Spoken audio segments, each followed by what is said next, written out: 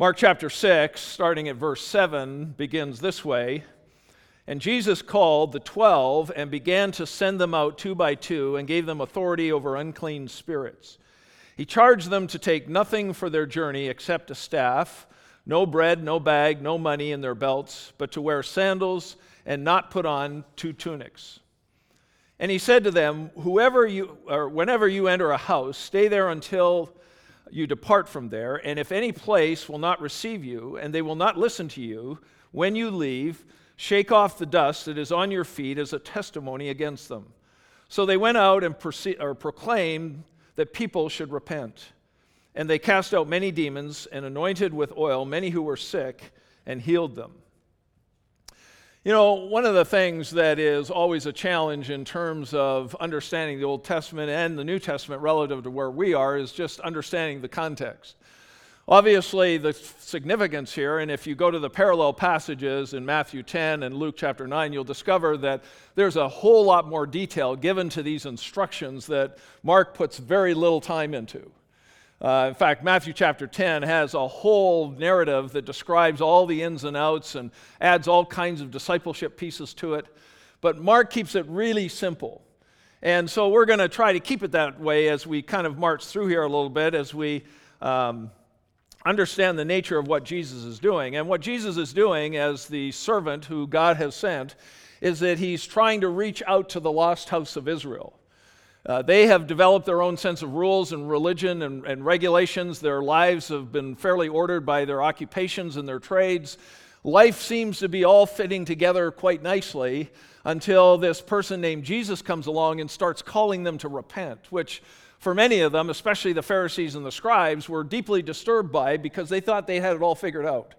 We've got our routines, our schedules, we've got our life, we're organized, our trades and occupations are going fine. They have the normal upheavals and problems that many families have, but we thought we had this in rhythm. Pharisees and the scribes talk about the law and our obedience and the morality that they're supposed to have. There's certain rules that govern their community in terms of divine imprint. And so when this Jesus comes along, it must have been fairly disturbing when he comes along preaching this gospel of the kingdom, calling people to repent, that they have to change their mind about where they're living. And so when he gets to this point where he sends out the disciples, he is really multiplying his mission. He's not just doing it himself. But I want you to notice as he begins this journey, there's some simple things that he begins to do right at the front end. The first one is that he calls them to himself, and then he's going to send them out. If I put a title to this, you may have seen it at the front end, I'm just calling it Sent. And the reason for that is that if you drop back into a previous text, into Mark chapter 3, you will discover that Jesus has, in a sense, already called them. And the language there is important. And he went up on the mountain, and he called to himself those whom he desired, and they came to him, and he appointed 12, whom he will also name apostles, so that they might be with him, he might send them out to preach, and have authority to cast out demons.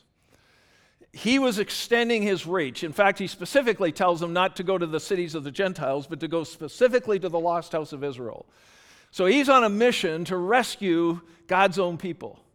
They might think that everything's fine, but they're not. And Jesus is going to come and expose the problems with what's become status quo in their own culture and especially in their own hearts. And so he sends them out with the gospel of the kingdom, preaching repentance and drawing attention back to himself. And as he does that, we need to remind ourselves that in some respects, while the message in some respect is built around Messiah in terms of the Old Testament and the prophecies there, we still have a gospel that we have been entrusted to proclaim to a lost world. The thing really hasn't changed much. When we read through Romans and went through that, we discovered that their rejection of Jesus opens the door for the Gentiles, those who are non-Jews, to come into family of God through the preaching of the gospel, which of course is now defined by the death and burial and resurrection of Jesus, that all those who recognize that they're sinners before a holy God and they will surrender to God by acknowledging their sin and asking God to forgive them, Christ will cleanse them of their sin, God will remove them from his judgment, give them the righteousness of Christ so they have a right standing before God, even though we sometimes don't feel like much has changed in our life, that we are right, not because of us or our performance, but because of Christ, and that he has adopted us into the family of God. And that's a permanent adoption. God has no reason to change that, even though at times we think he might have good reason to. And so as he sends them out, we discover that they are called to preach this message. And they go off in twos. And I want to remind you that when Jesus did this, he first and foremost called people to himself. He wanted them, in Mark chapter 3, he called them to himself because he wanted them to be with him. And at the heart of what we are dealing with is we have to constantly remind ourselves that we're not promoting another religion, we are promoting relationship with Jesus Christ. And at the heart of this, we've got to make sure that when we are on mission and we're communicating that, we're not trying to adopt another religion. I think sometimes I've been convinced in my own life and what I've seen from others that we sometimes treat the gospel like we're peddling another self-help tool. Because there's lots of them out there, and sometimes we're not sure whether this will bring the sign of self-improvement process that some of the other programs that are out there. If you have that in your mind in terms of what we're trying to do, you will constantly fail unless you're a brilliant salesperson. Because we're not just peddling another religion, we're not just peddling another aspect of religiosity, we're promoting Christ. We are promoting the only hope that humanity has. And there's no denomination, no religion, no church group that can say they can solve the problem of humanity by becoming part of their church. It's only when we become part of a relationship with Christ that our problems get solved. I'm tempted at this point to run us through Colossians and all kinds of different things, because people have a notorious habit, even back then, to create a whole bunch of religion, rules and regulations on personal convictions that we sort of impose on other people to say, if you do these, then you'll be a good Christian or you'll be a good participant in the community. Now, clearly the scriptures have a moral framework to it that's deeper and wider than anything that we can keep up to. But the issue is not about a particular church. It's not about a particular denomination. It's not whether it's the Essenes or it's the scribes or the Pharisees. It's about Jesus Christ alone. And I have to keep reminding myself that when we talk to people, that the heartbeat of this is people need to know Christ. Because that's what Christ did. He was calling them to himself so that they might be with him and that he would then send them out. I also need to remind myself, as many of you would, being a Christian for many, many years, that going out makes little sense if we're not in right relationship with Jesus. If we don't have this level of intimacy, this sense of closeness to realize that we represent him, then going out's going to be a performance. We're going to try to impress people with our sales pitches. We're going to do everything that Christ does not want us to do, and we'll see how it fleshes out here. That when Jesus sends them out, he first and foremost wants them to be in right relationship with him. And so he doesn't just send a memo to them and saying, all right, now's the time to go. He calls them back to himself. And if you go through Matthew and Luke, you'll see he gives them all kinds of detailed instructions, some of which are here. And he says, all right, now that you understand my heartbeat, understand who I am and what I offer to the world, now I want you to go out, and I want you to go out in twos to support one another, but I want you to be on mission. Jesus was not trying to create a community that would isolate themselves from the world. He was not trying to cultivate a separatist group to isolate themselves from the bad stuff that surrounded them.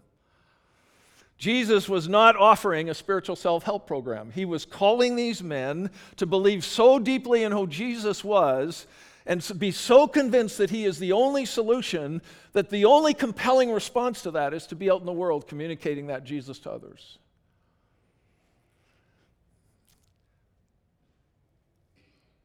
We don't offer an alternative. We offer the only solution God's provided. And unless you become convinced of that reality, you're always going to question whether our product is going to be as good as someone else's. And I think every day we need to get up and we need to spend time before the throne of grace saying, Jesus, I know that you are the only answer. You are the only way. You're the only truth. You're the only person that can rate our relationship with God. And until we sear that deep into our heart and mind and realize we're not just peddling alternatives to a myriad of alternatives out there, we're going to struggle with the commitment to being in the world. Let me just remind you of a few passages that I think remind us of that. Matthew chapter 5, Jesus told them that you are to do your good works in such a way that people see them and glorify God. They're not to live in a closet. They're not to be hide and seek as if they're just off on their own. Jesus wanted them to live in such a way that others would see their works. So I'm not a big fan of anonymous, random acts of kindness that nobody knows who did it. Jesus wanted us to live our life genuinely enough with what I will call generosity and good works so that they look at us and go, wait a minute, I know that person serves Jesus. There's a reason for why they're doing it. Matthew 28, of course, said, go and make disciples of all ethnic groups. Romans chapter 1, your faith is spread throughout the whole world. These people were not trying to just mind their own business and be in a corner. They were individuals who knew that their faith was built around the person who is the only answer to a lost and desperate world. 2 Corinthians chapter 2, we are to be the aroma of Christ among those who are perishing. 2 Corinthians chapter 5, 14 and 15. The statement basically says that the love of Christ compels us. I mean, one of the greatest arguments in the Scriptures about being sent, about being in the world and communicating Jesus, isn't out of duty. It isn't just out of obligation. It's that the love of Christ compels us. And if the love of Christ doesn't compel us, then there's a disconnect between our heart and his heart. Because we don't see people the way he does. People have inestimable value, but we're not good, and we're certainly not good enough to be right with God on our own. I keep saying it, and I keep saying it to myself. No one's going to get to heaven and hand God a resume of all the good things they've done and say, is this going to be good enough? Because he's going to say, sayonara. It's whether you know Jesus. 1 John 5, verse 11. I'm writing this to you so that you might know that you have eternal life. God has given us this eternal life in his Son. He who has the Son has the life. He who does not have the Son of God does not have the life. It's built into the person of Jesus. 2 Corinthians 5:17, God is reconciling the world through us. Verse 20, we are his ambassadors. We represent Jesus in the world. Philippians chapter 2, we have to have the same attitude that Christ Jesus did, that he surrendered all his rights and freedoms and privileges to dwell in this mode of existence with the Godhead. And he took this form of a servant and lived out the mission of the gospel in a broken world, and then sacrificed his own life on a cross so that we might have the opportunity, that he would open the door for us to step into relationship with God. And the point is simply that Jesus did not call us to himself to sit around a campfire and eat fish. He called us in the same way that he did the disciples so that he might send them out. Regardless of the struggle that we have in our own heart, the fears and anxiety about what other people think, the terror that we might fail, or even to the point where people say, well, I don't want to share anything because if I mess it up, then I'm responsible for sending them to hell. It's kind of like there's some dysfunctional theology. That's horrible. That people have convinced themselves that that's what they've done because they don't do it right. That's horrible theology. They clearly don't understand the nature of it. And so Jesus simply says to these men, I want you to go, but you're not going on your own. You're not out there to prove your own abilities or skills or talents or communication. He gave them authority to do three things. He gave them authority to preach the gospel of the kingdom. He gave them authority to cast out demons, and he gave them authority to heal people.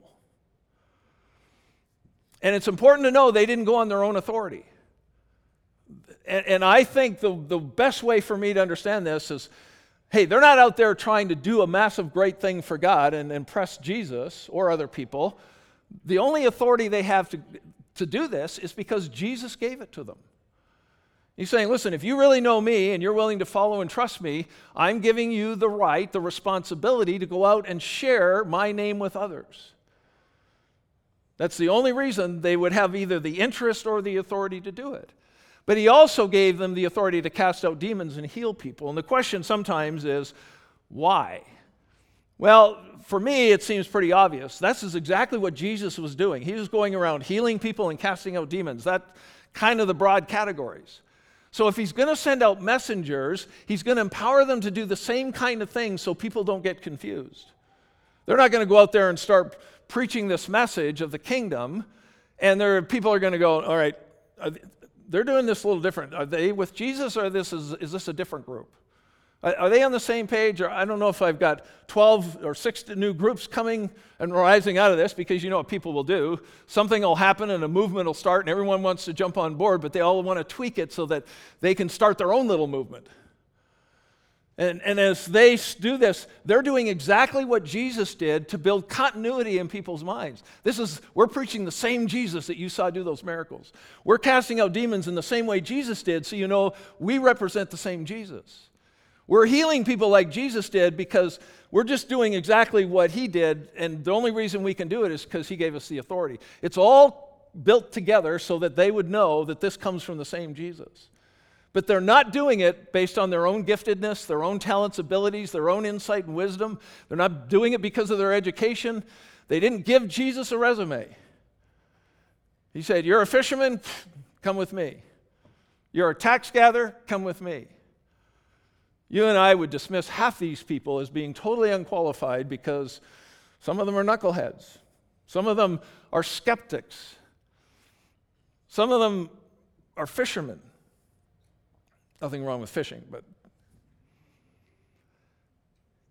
And so they are going out on his authority to do that. And he's given them very specific authority. It's to do only these things. You know what happens in Christendom is that people get a position of authority and then they think they can do all kinds of things that the authority wasn't given for. That's where you start getting abuses and people starting to manipulate and use the system to build their own little kingdoms rather than the kingdom of Jesus. He gave them very specific authority to do 3 specific things, and that's it. He didn't say, go build your own kingdom. This is what I'm empowering you to do. Stick to the plan. And we always get in trouble when we think our authority in Jesus allows us to build our own little kingdom and do things other than what he called us to do. And so Jesus charges these with the commitment. But it's important to notice that how they carry this out is just as important as that they carry it out. This is an interesting instruction where Jesus comes to them and he says, here's what I don't want you to do. I don't want you to take food or clothing or lunch. I'm going to force you to be dependent on me. And when you go somewhere, you've got to be received by people who consider you and the message that I'm sending you with worthy, and they will look after your needs. So he's putting a forced dependence upon them where they have to trust him with something that makes them vulnerable. By the way, we'll never carry out the mission of Jesus and the mission of the gospel without feeling vulnerable. The danger for all of us is we start thinking more of ourselves than we should. We think we're capable, we can do it our way. We start comparing our success compared to others, and it's kind of like, what's wrong with people? And Jesus simply is saying, listen, how you do this is just as important as that you are doing it. And one of the things that we have to continue to remind ourselves is that the end does not justify the means. The way we do the mission of the gospel is as important as that we do the mission of the gospel. And Jesus says, there's some things I just don't want you to do it. I don't want you to do these things in doing this mission. And we don't have to translate all those little specific details because they were going to the lost house of Israel. But the point simply is that there's certain things that we shouldn't be doing in terms of the gospel when we carry that mission out. We're not salespeople. We're not trying to manipulate them. We're not trying to argue them we're not trying to put pressure tactics on them. Some people are really great. I know, if you learn all the sales pitches, you can pull all that together. And Jesus wants them to simply proclaim the gospel. I was reading a story, I may have shared it before, about a woman who was told that if she gives her dog castor oil, that it would improve the teeth and the health of the dog. The coat would get all shiny and all this kind of stuff. So she decided she was going to do this, and so she bought this big castor oil, and every day she would get a big tablespoonful of this thing and then she'd go and tackle the dog, and then she'd try to cram this castor oil down its throat, and it was like a fight to no end. The dog was fighting and flailing around and choking, trying to bite her, and she's trying to cram this castor oil down. And this went on for several days, and she finally took the bottle out. It was sitting on the ground. She was having this fight, and the dog happened to swat the castor oil and spill it all over the place. And so she ran in to get a towel, came back to find the dog licking up the castor oil. I guess the way she was doing it wasn't quite the way he was receiving it. But there are a lot of Christians who do that too. They love to corner people and jam the gospel down their throat, or to manipulate them into forcing it down their throat, when all that they really need is to hear the love and the grace and the power of the presence of Jesus. And they need to see it in a person's life. We don't have to save people. That's Jesus' job. But what he says, if he's sending us into the world, he says, I want you to represent me, and I want you to communicate to me, people, the hope of the gospel of Jesus Christ. That God loves you so much that he sacrificed his only son, so that if you understand that no matter what resume you hand in front of God, it will never be good enough. That all you have to do is believe in him and put faith in Christ, surrender your life to him, and then begin this journey where he adopts you into the family, and now I'm going to walk with Jesus, and he's going to teach me how I ought to live.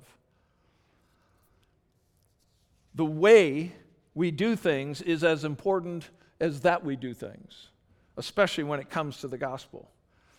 But he also said in verse 10, whenever you enter a house, stay there until you depart. And if there's a place that will not receive you, and they will not listen to you, when you leave, shake off the dust that is on your feet as a testimony against them. The simple message is, if you got people that reject you, don't waste, in a sense, if I can put it, don't waste any more time there. If they won't receive you, they won't welcome the message, move on. Now, the shaking off of the dust of their feet is really something you see in several different places. Acts chapter 13, Nehemiah chapter 5, Acts chapter 18. Acts chapter 18 is interesting because when Silas and Timothy arrived in Macedonia, Paul was occupied with preaching the word and that Jesus was the Christ, the Messiah, and they opposed him and reviled him. And so Paul shook out his garments and said to them, your blood be on your own heads. I am innocent. From now on, I'll go to the Gentiles. In other words, it was an act to say, all right, you've made your decision. You're responsible for it. Don't go around blaming everybody else for your decision. I mean, that's kind of the world we live in, is that people have mastered the ability to blame everybody, everything else. So let's blame the church. Let's blame religion. Let's blame hypocrisy. Let's blame the dumb Christian that I ran into who's trying to force the castor oiled gospel down my throat. But when a person rejects the gospel, their blood is on their own head. They stand before God on their own. We don't have to force them to try to make a decision. And at the heart of this is individuals who are willing to love. And Jesus says, listen, if they don't want you, move on. But what's important, I think, in terms of this is that the mission, the priority was to preach the gospel. The method was to practice good works. There were two good works. They were to try to help deliver people from evil things, in this case, evil, unclean spirits. And the second was to meet physical needs. They were to bring healing. Now, whether you believe that you have gifts and that kind of thing to do that kind of stuff, the common denominator that I see is that when people are confronted with the person of Jesus, he is helping deliver them from the power of Satan. But you and I both know that once a person comes to Christ, doesn't make them so squeaky clean, they act perfectly in line with who Jesus is. They still have some junk to go. And part of our ministry is about helping people be delivered from the clutter and the junk and the flesh in their life so that they are conformed to the image of Jesus. And meeting their needs is what we can do. Sometimes we can't just heal a person, but we can pray that God would bring healing, and sometimes that happens, and God chooses to heal people. Other people, he does not, and they're in this journey learning dependence upon God in a posture of vulnerability that will ultimately glorify him. So what do we need to do? Well, I want to give you an illustration this morning of how this works. And so, Victoria, I'm going to ask you to come up. I'm convinced that God, if you claim to be a believer and he's called you to himself, that he has already, as it were, sent you into the world. What does it take? Do you have to have a certain education? Do you have to have a certain degree? I don't think so. And I had lunch with Murray and Victoria this week. I was so jazzed by their story that I said, you got to share this. So I'm going to have her share. The team has some PowerPoints that they'll show as she discusses this. But I just want you to hear, this is what it means to be sent as we live out in the world. So Victoria, go ahead and tell us your story. Good morning, everybody. Murray would be here with me, but he's out fishing for that wild walleye today, so he's not here. Hold the mic up a little closer if you can. So Murray and I went down to Cancun with dear friends of ours in January. And we set up every day at a quiet space that was away from the crowd. And we set into a routine where we would have breakfast. We did devotions together every day. And then we would just go chill out at the pool and stare at the water. It was absolutely wonderful. But little did we know how God was going to use this. Another younger couple joined our area midweek, and we introduced ourselves, and their names were Allie and Devin. They're from Vancouver, and we just sat up and had a nice conversation with them. But Allie asked our friend Jolene about the book she was reading, and the book is called The Stranger on the Road to Emmaus, which is a really good overview about what the Bible is and who Jesus is. Jolene was rereading it in anticipation of sharing it with her new pickleball friends. So the four of us sat around in our lounge chairs, and Devin and Allie shared a bit about themselves. We talked about our friendship. We talked about what the Bible is to us and what Jesus means to us, and how we did devotions together and prayed together. And Devin and Allie were really very curious. They were a very open and curious couple. And they shared some of their personal stuff, including his very serious medical conditions. Mark said he would like to share the story of the Bible with them and to share Jesus with them. And would they be interested in hearing that? Well, they needed a little time to process that, and they said they would get back to us. So for the next 2 days, we prayed. And we prayed and we prayed. And we prayed that the Holy Spirit would move and help Devin and Allie see the answer they were seeking. For it was clear that they were hurting a bit, and they were hungry for peace and hope. Finally, they returned to us, and they asked us to share the story about who Jesus was. So as the rest of us prayed, Mark shared the gospel in a very clear and simple way to Allie and Devin. And these people had never even been in a church.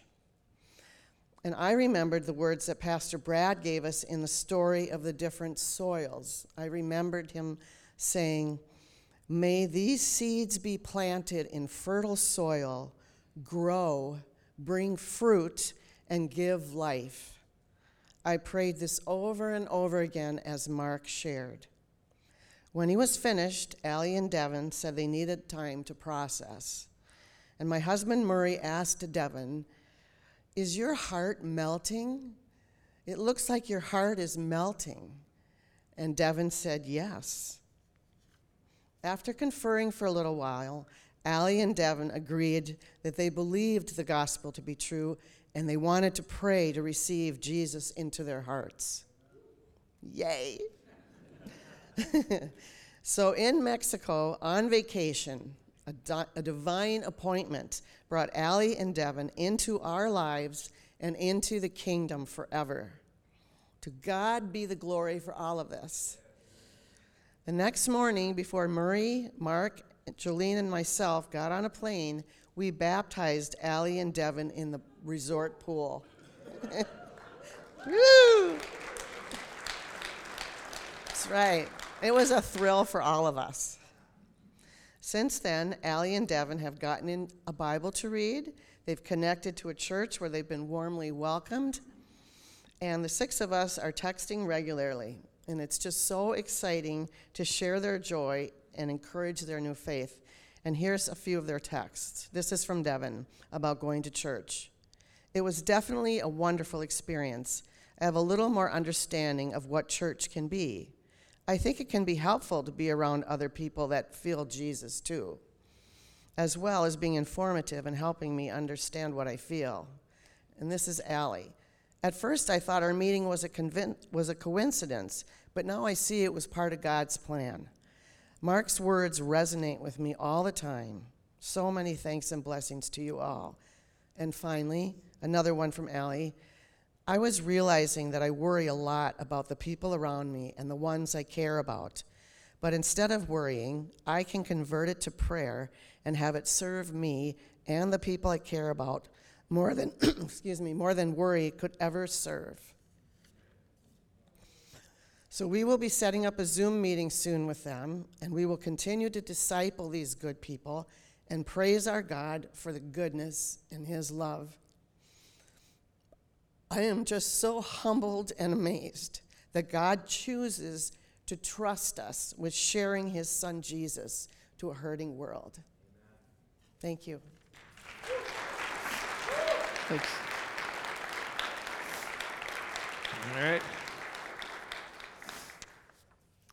It's that simple. Unless you're just so busy doing our own thing that we just ignore the people around us. I believe Jesus, if you've trusted Christ, says, I'm sending you into the world. Go make a difference. Are you ready for that? Do you have at least one individual? It was over a month ago that we handed out our $100 challenge to say, go and build a relationship with somebody. Even if it's just one person who's God placed in your life. The fact that he sends us means he's not sending them to us so much as he's sending us to them. You have to be compelled by the love of Christ in such a way that you're willing to take a step towards people that you don't know, to cultivate some kind of connection and conversation so that God can open the door for you to share Christ. It'd be great if it was this easy all the time. But the question is, do we trust ourselves or do we trust Jesus? If he's sending us into the world, can you trust him that he'll use you? Let's pray. Father, thank you that in many ways that you are far more committed to your gospel than we ever will be. All you want us to do is just what the disciples did. He didn't ask them how they felt about it or whether he had to coach them through it. The simple reality is he sent them out and he gave them instructions and they just went and did it. And I pray, Father, that you will put something in our heart and maybe even change our heart this morning so that we will be people that understand that you've called us to yourself for the very purpose of to be sent. Father, we don't want to do anything apart from your leading. And I pray that every day will be an open door and an opportunity for us to move alongside somebody who is struggling with the purpose of life and life in general, that we can communicate the hope of the gospel. Father, it would be astounding and exhilarating for you to fill this building with people who come to Christ this year.